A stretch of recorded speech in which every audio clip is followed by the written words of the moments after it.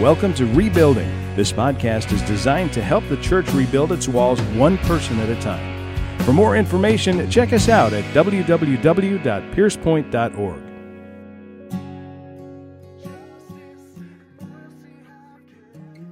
John chapter 15, verse 13. John 15, 13. These are the words of God. Greater love has no one than this, to lay down one's life for one's friends. Such a great verse, isn't it? Greater love has no one than this, to lay down one's life for one's friends. The book of Proverbs has a whole lot to say concerning human relationships. So it shouldn't come as any surprise, at least not in my mind, shouldn't come as any surprise that it speaks repeatedly about the relationship of a friend. The Hebrew term is ria, and it is the most commonly used term for friend in the Old Testament, and it depicts a general sense of reciprocity, right? Reciprocating affections and actions. Its uses range from that of a colleague all the way to that of an intimate lover. Mostly, though, it describes someone close, a confidant, what most of us would probably think right off the bat when we think of a friend. In 1 Corinthians 13, Paul speaks of a love that bears all things. How many of you know the 1 Corinthians 13 passage? We're going to read it more today, but it talks about a love that bears all things, which actually is the definition of what a confidant is. Somebody who bears with your burdens and bears your issues in life. Although the Greek word that Paul employs here is the term agape, and this, to the contrast of other Greek words like phileo, which is brotherly love, or eros, which is an erotic love, ria can have each of these meanings in its view. Okay, ria kind of encompasses all of them depending on its usage. In addition to any talk, though, about friendship, we are required to remember what God's governing ethic is. And I've already kind of pointed that way with 1 Corinthians 13. The governing ethic to any relationship, as well as and especially friendship, must be the ethic of love. I've said it many times that this is not a cheap idea of love either. What the Bible says about love is very important. This isn't the world's version of love. This isn't your grandma's definition of love. How's that one for you? It is something far bigger. This is something that God determines, God has defined, and we need to operate in accordance with it. This level of love, though, goes beyond something that God simply does. This is actually a love that defines who God is. This is his character. The scripture tells us God is love, not that he merely expresses love. So in 1 Corinthians chapter 13, verses 4 through 8, the Apostle Paul says this. He says, love is patient. Here's the definition of love. Here's what it means to love people. Love is patient. Love is kind. It does not envy. It does not boast. It is not proud. It does not dishonor others. It is not self-seeking. It is not easily angered. It keeps no record of wrongs. Love does not delight in evil, but rejoices with the truth. It always protects, always trusts, always hopes, always perseveres, until you disagree about COVID. No, always perseveres. Love never fails, right? This is what love really is. And it's in this ethic, though, or it is this ethic of love that actually governs genuine friendship. Friends love each other. And this is what love looks like. Being patient with each other, being kind, being compassionate, all of these components, right? C.S. Lewis pointed out an important contrast, though, to love. And I think we all know this deeply, but we need to hear it again. Here's what Lewis said. He said, love is not affectionate feeling. What? That's lame. Anyway, no, love is not affectionate feeling. Lewis is not in any way saying that love does not have affectionate feeling. It does have affectionate feeling. It's just that is not its essence, okay? So Lewis goes on and says, but love instead, is a steady wish for the loved person's ultimate good as far as it can be obtained. Now, just for me to push Lewis's definition a little bit further, or idea a bit further, love has to go beyond church. It has to go beyond a steady wish into purposeful action. There are a lot of times where we say, well, I meant well. I meant to love you well. right? The road to hell is paved with good intentions. We've all said it 1,000 times. We know this to be the case. So it has to go beyond a steady wish and then into purposeful action. In all that we learn today, I hope this is our takeaway. I hope that we will understand that the good of others, hear me out here, the good of others forged in the biblical ethic of love is what friendship is all about. The good of others, forged in the biblical ethic of love, is actually what friendship is all about. And if it's not that, you have a counterfeit. You have something that might feel good. You have something that might occupy your mind and your time. It might occupy interests that you have, but it is not what God says friendship is, because it doesn't contain His love. Throughout history, friendship has been sought out and valued as the basis for social community forever. For example, Aristotle and other philosophers, classic philosophers, viewed friendship as a key social relationship. This is what held society together. In the democratic ideal of the Athenian, it was called the polis, or the city-state, right? In this idea, friendship exemplified mutual social obligation, and life depended on it. Notice the kind of trinity here of social life. It was mutual, reciprocity. It has to be give and take, okay? It's mutual. It is social. It is for a purpose. There is a social element to all relationships.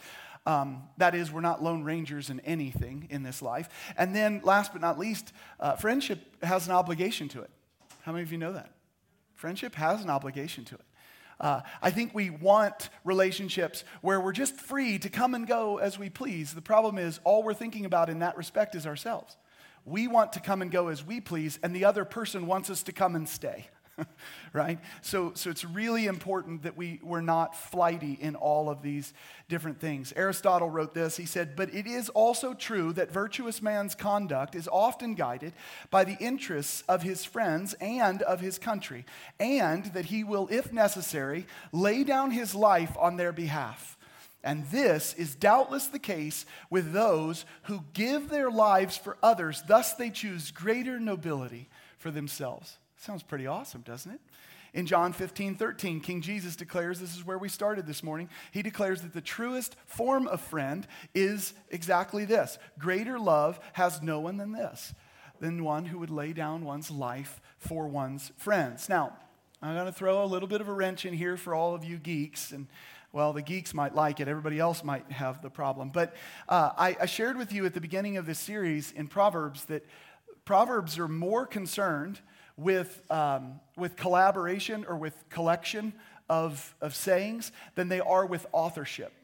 And the reason why I made that stress at the beginning of this series was because we find a lot of things in proverbial wisdom, a lot of things within the scriptures that, interestingly enough, we have found in ancient writings way before the Bible was written. Now, that shouldn't panic you, though. It shouldn't panic you for a very important reason. God is wise. He is the author of all wisdom, and He has been dispensing wisdom since the garden. Can I get an amen? He has been giving wisdom since the beginning. And there are people who we would look at and say don't belong to God that still have received truth from Him. One of those examples that I gave were the Amalekites. They were destroyed. God destroyed the Amalekites because it says in the scripture they sinned against Him. This is before the law. So what did they sin against? There was a clear ethic that was given to them, wisdom that was given to them, and they violated it somehow. Now, why do I bring that back up? I bring that back up because the question that I want to ask you today is, did Jesus copy Aristotle? Aristotle existed 320 years before Jesus set foot on the planet. Isn't that funny? Aristotle said, what society operates by is friends who love each other enough to lay down their life for one another, and they choose what is better by doing so.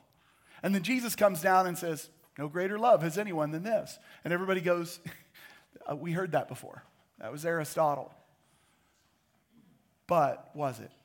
You see, in this respect, Aristotle is simply doing the same thing Newton did. Track with me. All he's doing is observing gravity. All he's doing is observing wisdom. We all do this. The author of the wisdom, the one who wrote the programming for gravity, is still God.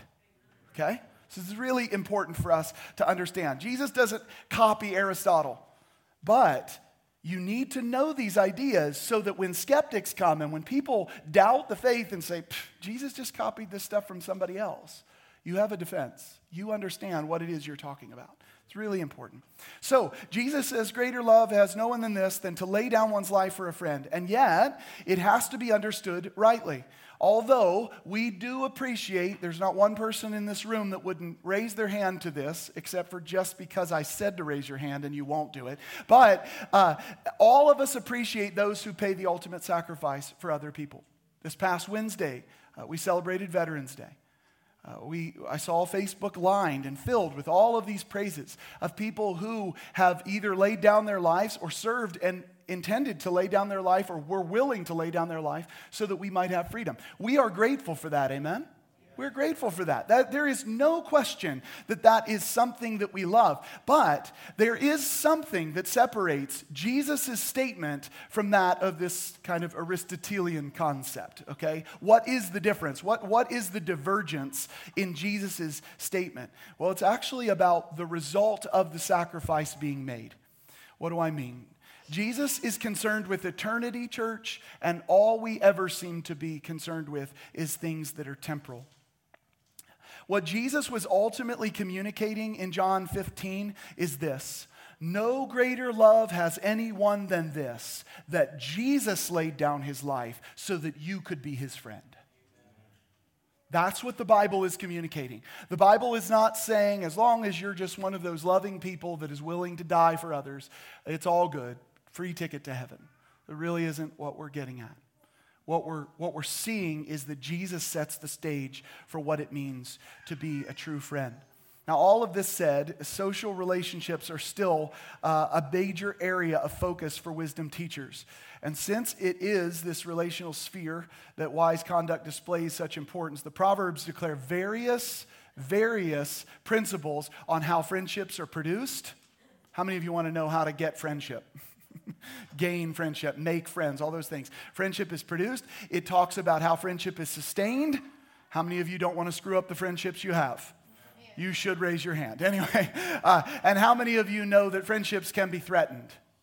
And you want to prevent against those types of things. So today, that's what we're going to do. We're going to look at 4 ideas concerning friendships and what wisdom would say about each one of them. The first is the quality of being a good friend. It always is going to start with being the friends you're looking for are looking for, right? Right. You need to be a worthy friend. The second is choosing good friends. Not even going to make a comment in case anybody gets offended by that one. And finally, third, we're going to look at what friendships look like in action. How many of you know you can't just say, "You're my friend," right? You have to be a friend. Okay, so there's action associated with this. And then finally, we're going to look at a few threats to friendship, because whether you know it or not, the threats to friendship are real, even the closest of friendships. And we're going to finish that point up next week, not only based on the length of my message here, but also with the time we have left. So number 1, the quality of being a good friend. What do the Proverbs say about being a good friend?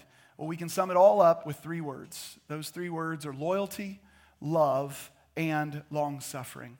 Loyalty, love, loyalty being faithfulness, love being what we've defined in 1 Corinthians, and long-suffering being what patience truly is, actually being willing to endure challenging times with people around us. Proverbs 3 and 4, it'll be on the screen. It says, "Do not let kindness and truth leave you.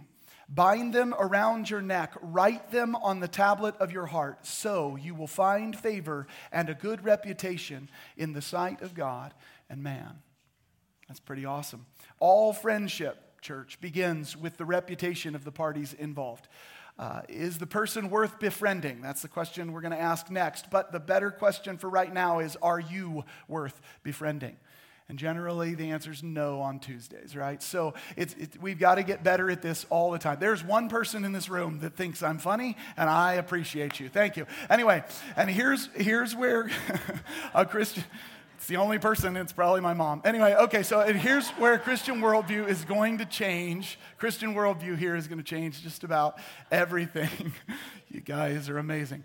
We can and do enter into friendships for a myriad of reasons. Likes, dislikes, hobbies, stage of life, all of those things. But if you've been living any length of time, you've learned that these things can't and won't sustain friendship. It just won't sustain a true friendship. Instead, what does sustain true friendship is character.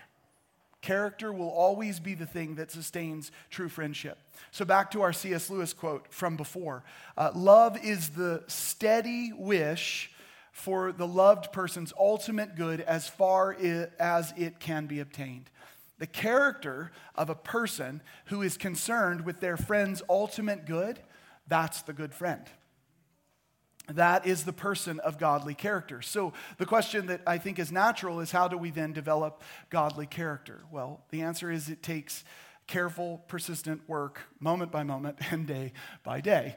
Can I get more amens on that one, right? It is work. The Apostle Peter called this diligence, that we should apply all diligence in our relationships. And we are responsible for applying it. So please track with what Peter says. He says, in your faith, supply moral excellence, and in your moral excellence, knowledge, and in your knowledge, self-control, and in your self-control, perseverance, and in your perseverance, godliness, and in your godliness, brotherly kindness, and in your brotherly kindness, you need to be diligent, and you need to supply, that's the antecedent, you need to supply love.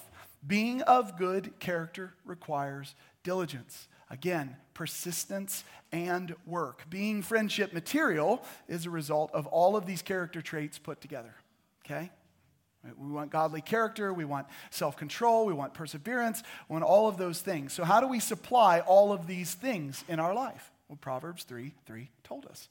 It says, do not let kindness and truth leave you, so you have to be faithful to keep what has been provided in some sense. And then it says, bind them around your neck, write them on the tablet of your heart. You have to bind these things to your neck. You have to write them on the tablet of your heart. But please listen to me. You cannot miss the personal responsibility here. You cannot miss it. Solomon did not say that God would bind kindness and truth around your neck. Solomon also didn't say that God would write kindness and truth on your hearts. Whoa, Nathan. The Bible does say that he'll write his law on our hearts. Yes, it does say that. And that's an entirely different matter. His law is a code of ethics. His kindness and truth, these are a way of life. This is a thing that we do. This is a part of our heart. And we are to be diligent to provide those things in our life. Likewise, Peter didn't assert that God would supply our faith with moral excellence or self-control. It's called self-control, not God control. Right? And isn't it amazing that the fruit of the Spirit of God dwelling in us is self-control? God is not a puppet master. That's not how this works. He doesn't possess you and then move you. He indwells you and calls you. He indwells you and teaches you. He indwells you and guides you. And every day that you're being guided, every day that you're being taught, He's giving you more and more opportunity to say, yes, Father, I'll do it your way. You know how hard that is? Just come hang out with me and Barney, you'll find out, right? It is a challenging thing, but that is what God has called us to. We can hope and pray all we want, church, for some sort of spiritual download that magically gives us all the strength and character that we need to be good people. It ain't coming, right? That's not how God's doing things. The truth is that we are to work at this, and we are to work at it very, very diligently, moment by moment, again, moment by moment, and day by day. This is what it means to be a good friend of godly character, a person of love. We're going to come back to this passage in just a second, but look at what Galatians 6, 1 through 3 says. Brethren, even if anyone is caught in any trespass, you who are spiritual, restore such a one in a spirit of gentleness, each one looking to yourself, so that you too will not be tempted. Bear one another's burdens, and thereby fulfill the law of Christ. For if anyone thinks he is something when he is nothing, he deceives himself. This is all about others, church. We may not always get this friendship thing right. We won't, right? We may not always be the friend we were meant to be or to love the way God has called us to love. But guess what? We're still to try. We're still to give it everything we've got. What happens when others don't get it right either? What happens when people betray us or hurt us or not faithful? Whatever it is, we forgive them. We love them. We actually exhibit what godly character is.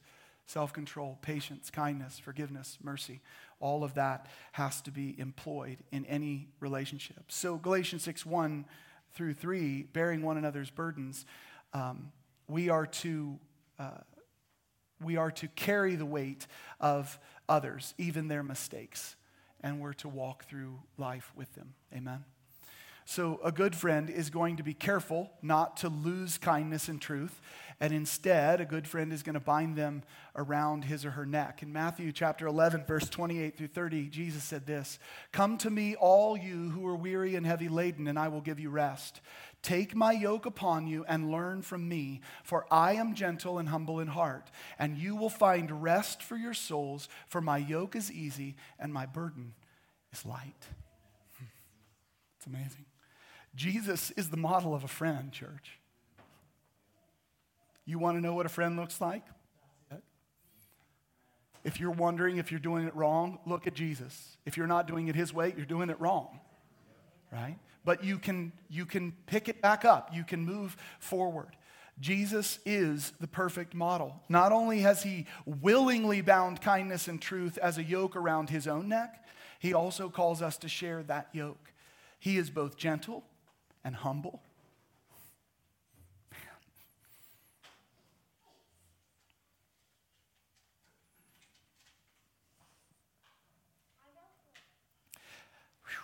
He is. He's gentle. He's humble. He's invited us to a unique place of rest. And there's a line from a song that I just love. It says that I'll be a safe place for you to land. I'll be a safe place to land. Jesus' kindness and truth is our safe place to land. And that, to me, is just amazing. Calm down. This is what Proverbs 3:3 was foreshadowing. We are to bind Christ's yoke around our necks. We are to share a yoke with the faithful one who is the embodiment of truth. Isn't that awesome? When we take this yoke upon ourselves, we will, to adapt the phrase that I used before, we will be the kind of friend the friend we're looking for is looking for. That's what it means to be a godly friend. At the same time, it's expected when writing truthfulness and faithfulness, when attaching these other things to our neck, we have to write truth and faithfulness to our hearts, or write them on our hearts. Jesus taught us in Luke 6:45 that it is out of the abundance of the heart that the mouth speaks. How many of you know that's true? How many of you know when you say, "I didn't mean to say that," you're lying? That's hard to hear, isn't it? I didn't mean to say that. Well, how'd that get wedged in your heart then? I didn't mean to say that. Of course you meant to say it. It doesn't mean you can't repent of it. Amen? Everybody's like, nope. I'm not repenting of that, right? Solomon said something similar. He said that every issue, implying even friendship, every issue flows from the heart of mankind. Proverbs chapter 4, verse 23. So what we have to do in all of this is ask, what have we written on our hearts? What is it that we've written on our hearts? And whatever it is, that is going to determine the quality of our friendship. Man, I have rough friendships. Well, maybe your heart's messed up, right?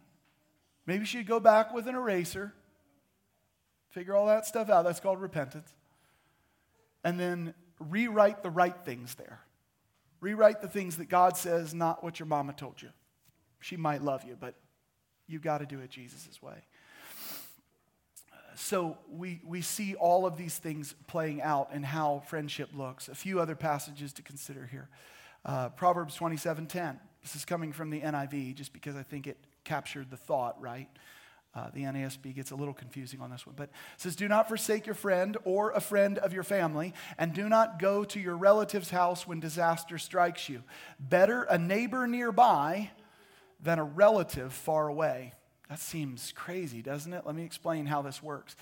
A friend doesn't walk away when things get difficult, amen? Friends are there through the thick and the thin. They walk life out together with us. In the ancient context, a friend didn't come about the way friends come about today. There was no social media. You couldn't traverse the landscape at just, in just short order. Your friends were your neighbors. So Bill's next door, you better learn to love Bill next door, right? Bill, I love you already, and you're not even next door. But anyway, right? So this is your neighbor. And most of the time, these were multi-generational friendships. Why? Because people didn't move houses like they do today. We do everything like we're changing underwear. It's pretty sad, right? Or our face masks. Sorry, I'll use something more appropriate, right? This kind of way was actually life just a few decades ago, even in America. People moved somewhere, they lived there. Now we're just jet setters. We just live everywhere. We're gone all the time. In G.K. Chesterton's work, Heretics, I highly recommend anything G.K. Chesterton writes, but in Heretics, he says this. He says, we make our friends, we make our enemies, but God makes our next door neighbor. The old scriptural language showed so sharp a wisdom when it spoke, not of one's duty toward humanity, but one's duty toward one's neighbor. The duty towards humanity may often take the form of some choice which is personal or even pleasurable, but we have to love our neighbor because he is there. A much more alarming reason for a much more serious operation. He is the sample of humanity which is actually given us. God put somebody in your life, he put them over a fence, and you are there to love them.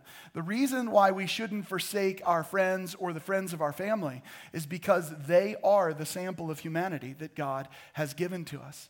And the reason why we're to run to them when disaster strikes is because it affords them, and if the tables are turned, it affords us the opportunity to grow in true friendship. It offers us the opportunity to actually express patience in our life. Your family should already love you. Look, I'm just going to keep looking at you. I'm concerned here for a bit, right? Your family should already love you. Your aim is that your neighbor loves you too, right? Your aim is that you are a friend worth having, a neighbor worth having. I do want you to see that there is a deep connection in friendship and neighborliness. And when you read the scriptures, you're going to find over and over that when it talks about a neighbor, it is using the same ethic and calling you to the same standard as what it calls to a friend. Because friend and neighbor, brother, we're going to see even the poor have to do with friendship. That's all connected inside of this. One of the stories that comes to my mind of multi-generational friendship is the story of David and Jonathan. You guys all know this story. Closest friendship that you find in the scripture, probably the closest friendship that you can find in humanity, unless, of course, you know that friendship. You've experienced that friendship. But here's the deal. David was a friend to Jonathan, and then subsequently, he was a friend to Mephibosheth. Can you say that with me? Mephibosheth. One more time, I just got to hear you. You guys sound beautiful. Anyway, right? So Mephibosheth, and I really could spend hours and hours and hours talking about this relationship dynamic, and time obviously will fail me. But simply put, David, because of his great love for his friend Jonathan, continues caring for his friend's family long after Jonathan was gone. Long after this happened. This is what we should be as friends. Okay, next is Proverbs 17:17. It'll be on the screen as well. A friend loves at all times. I want you to say this with me, church. A friend loves at all times, and a brother is born for adversity. Let's say that. And a brother is born for adversity. Now, we can look at that and see a contrast, but that's not actually what's intended to be communicated here. I'll show you in just a second. We just learned that our neighbors were the pool from which friendships are drawn, right, in the ancient world. Now we see that friendship is meant to galvanize a brotherhood or a sisterhood. That's what this proverb is talking about. Many of the proverbs are constructed in what is called parallelism. What that means is that two or more things are either held in parallel or they're corresponding to one another in some way. In this verse, though, a friend and a brother are what are intended to correspond. So when a friend loves without fail, guess what they become?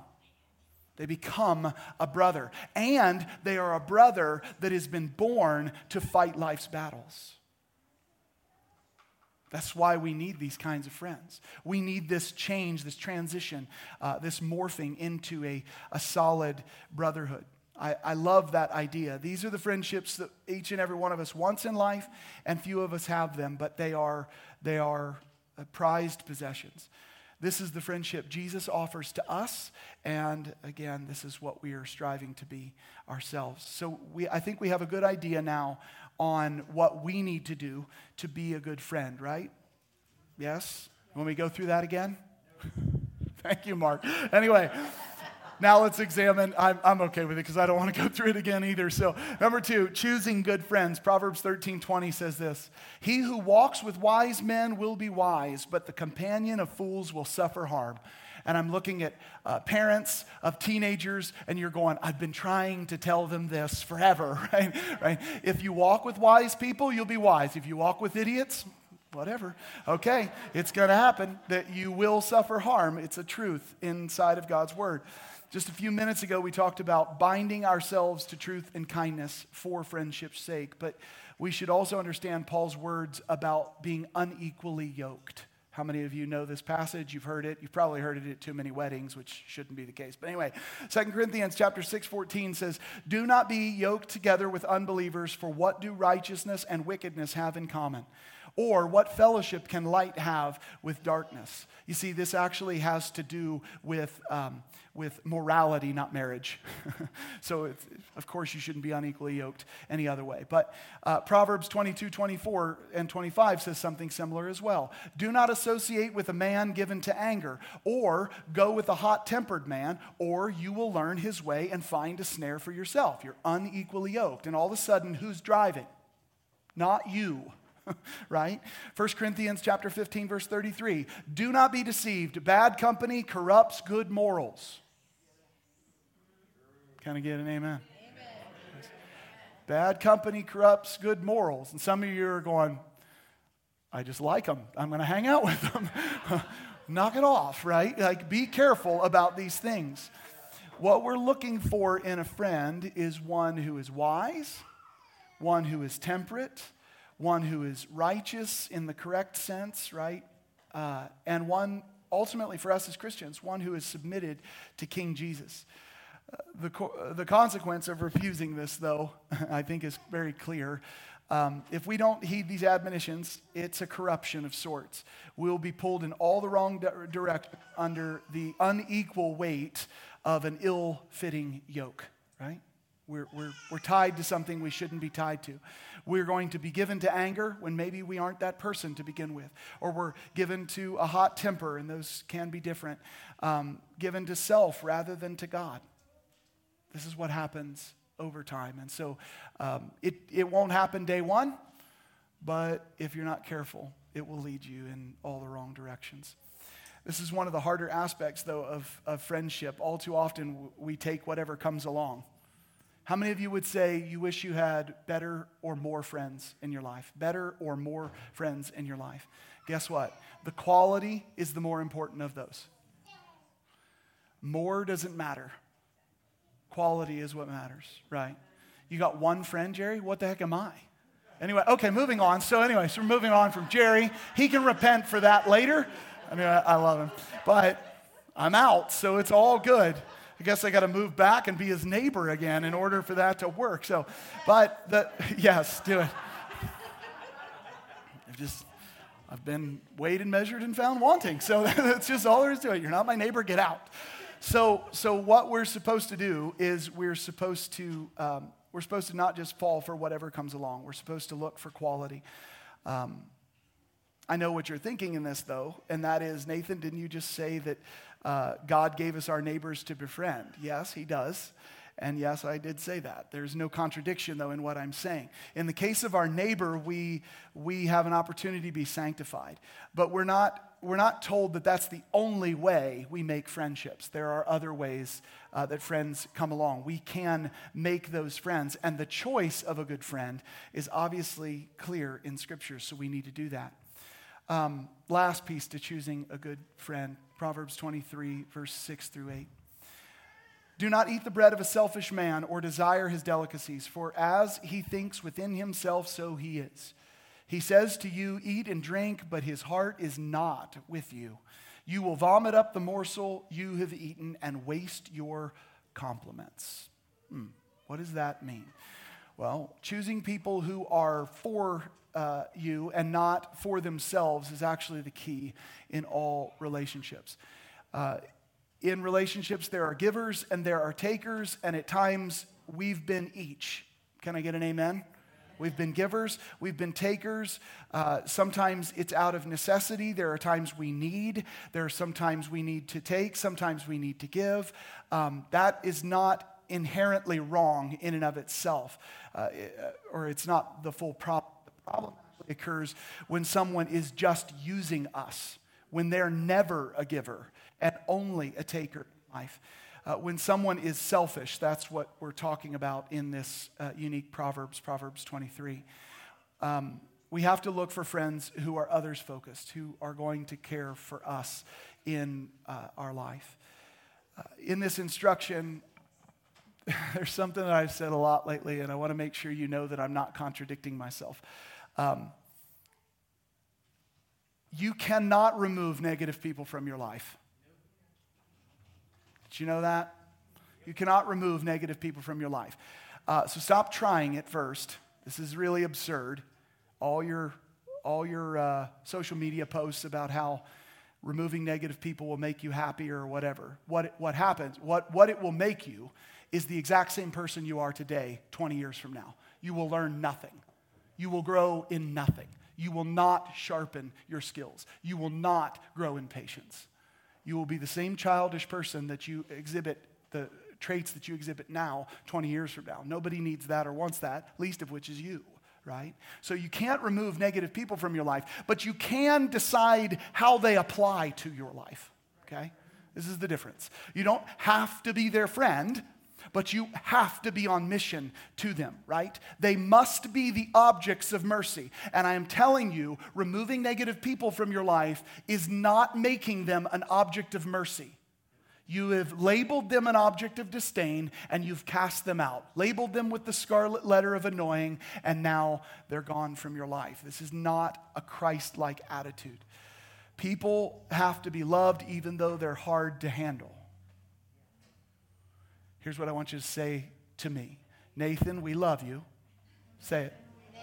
Even though you're hard to handle.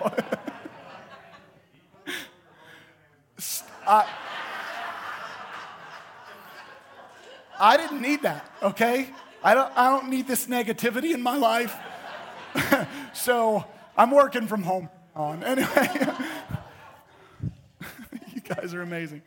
So what is our command as Christians? Love God and love people. Love God and love people. Love God and love our neighbor. Our neighbor is a friend. Our neighbor, our friend, if loved rightly, becomes a brother. It becomes a brother who is born for adversity. We're able to fight battles in life if we'll do it together. So let's go ahead and try to gain as many friends, as many neighbors, as many brothers, sisters in life as possible. There's a big battle going on, and we can't do this stuff alone, right?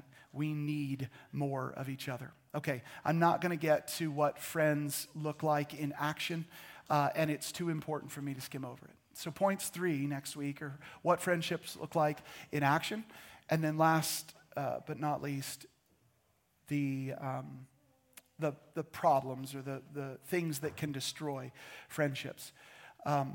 If we can get friendship right, here's how I'll close it. if we can get friendship right as Christians, if we can model it well for the world around us, if we can have a yoke of gentleness, of faithfulness, of compassion, if we can understand Galatians chapter 6 in its right, 6, 1 through 3, in its right way, and that is that we correct a brother or sister in gentleness and care, if we can get all these things right, church, the same principle that applies, that the kindness of God leads to repentance, will affect the world in its relationship with the church. Okay? Let me explain this convoluted mess I've got myself into. What I'm getting at is this, that if God's kindness is what leads us to repentance, and it does, our kindness will provide a safe place to land for friends, and that will be attractive to the world. Okay? That will be attractive to the world. You hear me talk about this all the time. I believe that a Christian's position, a Christian's way, is a life of repentance. I believe that we will repent every day of our lives until Jesus returns. Sometimes of the things we know we've done wrong, sometimes of things we don't know we've done wrong, most times of things everybody else around us know we've done wrong and we can't see it. But the truth is, we will walk in a life of repentance. We will constantly be looking more and more like Jesus if we're doing this right. In the church, though, people are afraid to repent. Did you know that? Did you know you're afraid to repent a lot? You don't want to go to your brother or your sister with your issues, with what's going on. Why? Because the thing that does not mark the church of today is kindness that leads to repentance. It's judgment that leads to finding another church. It's a fact. It happens all the time. The reason why repentance is short on people's priority list is not because everybody's a prideful person. That might be a case. The reason why repentance is short on our list is because there's no kindness any longer. There's no compassion any longer. There's no mercy for others. In other words, we're not modeling God. He says his kindness leads to repentance. So what does he offer for us to participate in? Confess your sins, and I'll be faithful and just to forgive you of all unrighteousness. What does the church say? As soon as I find out the weird stuff you're into, I'm out. I can't be your friend. Are you kidding me? And all we're doing is judging one another because we sin differently, and you know this. The reason why repentance is not happening in the church is not because of pride, not large scale. It is because there is no compassion any longer. There is force. There is a crushing of people's spirits, of their hearts. There is no picture that there is a road ahead even after we make mistakes. There's plenty of road ahead if we will have compassion towards one another. And we will actually turn each other around. I'm not talking about, hey, it's okay. God doesn't care that you're a heathen. It's not what I'm talking about. But if we will have compassion towards one another, it will change everything. The church will be willing to repent, willing to confess their sins. Because kindness is what leads to turning, not anything else. This is all what it means to be a good friend, though, right? This is what we should all strive for. This is what a good mom and a dad look like. This is what a good brother and sister look like. This is what a good friend looks like. This is surely what a good Christian looks like. Amen.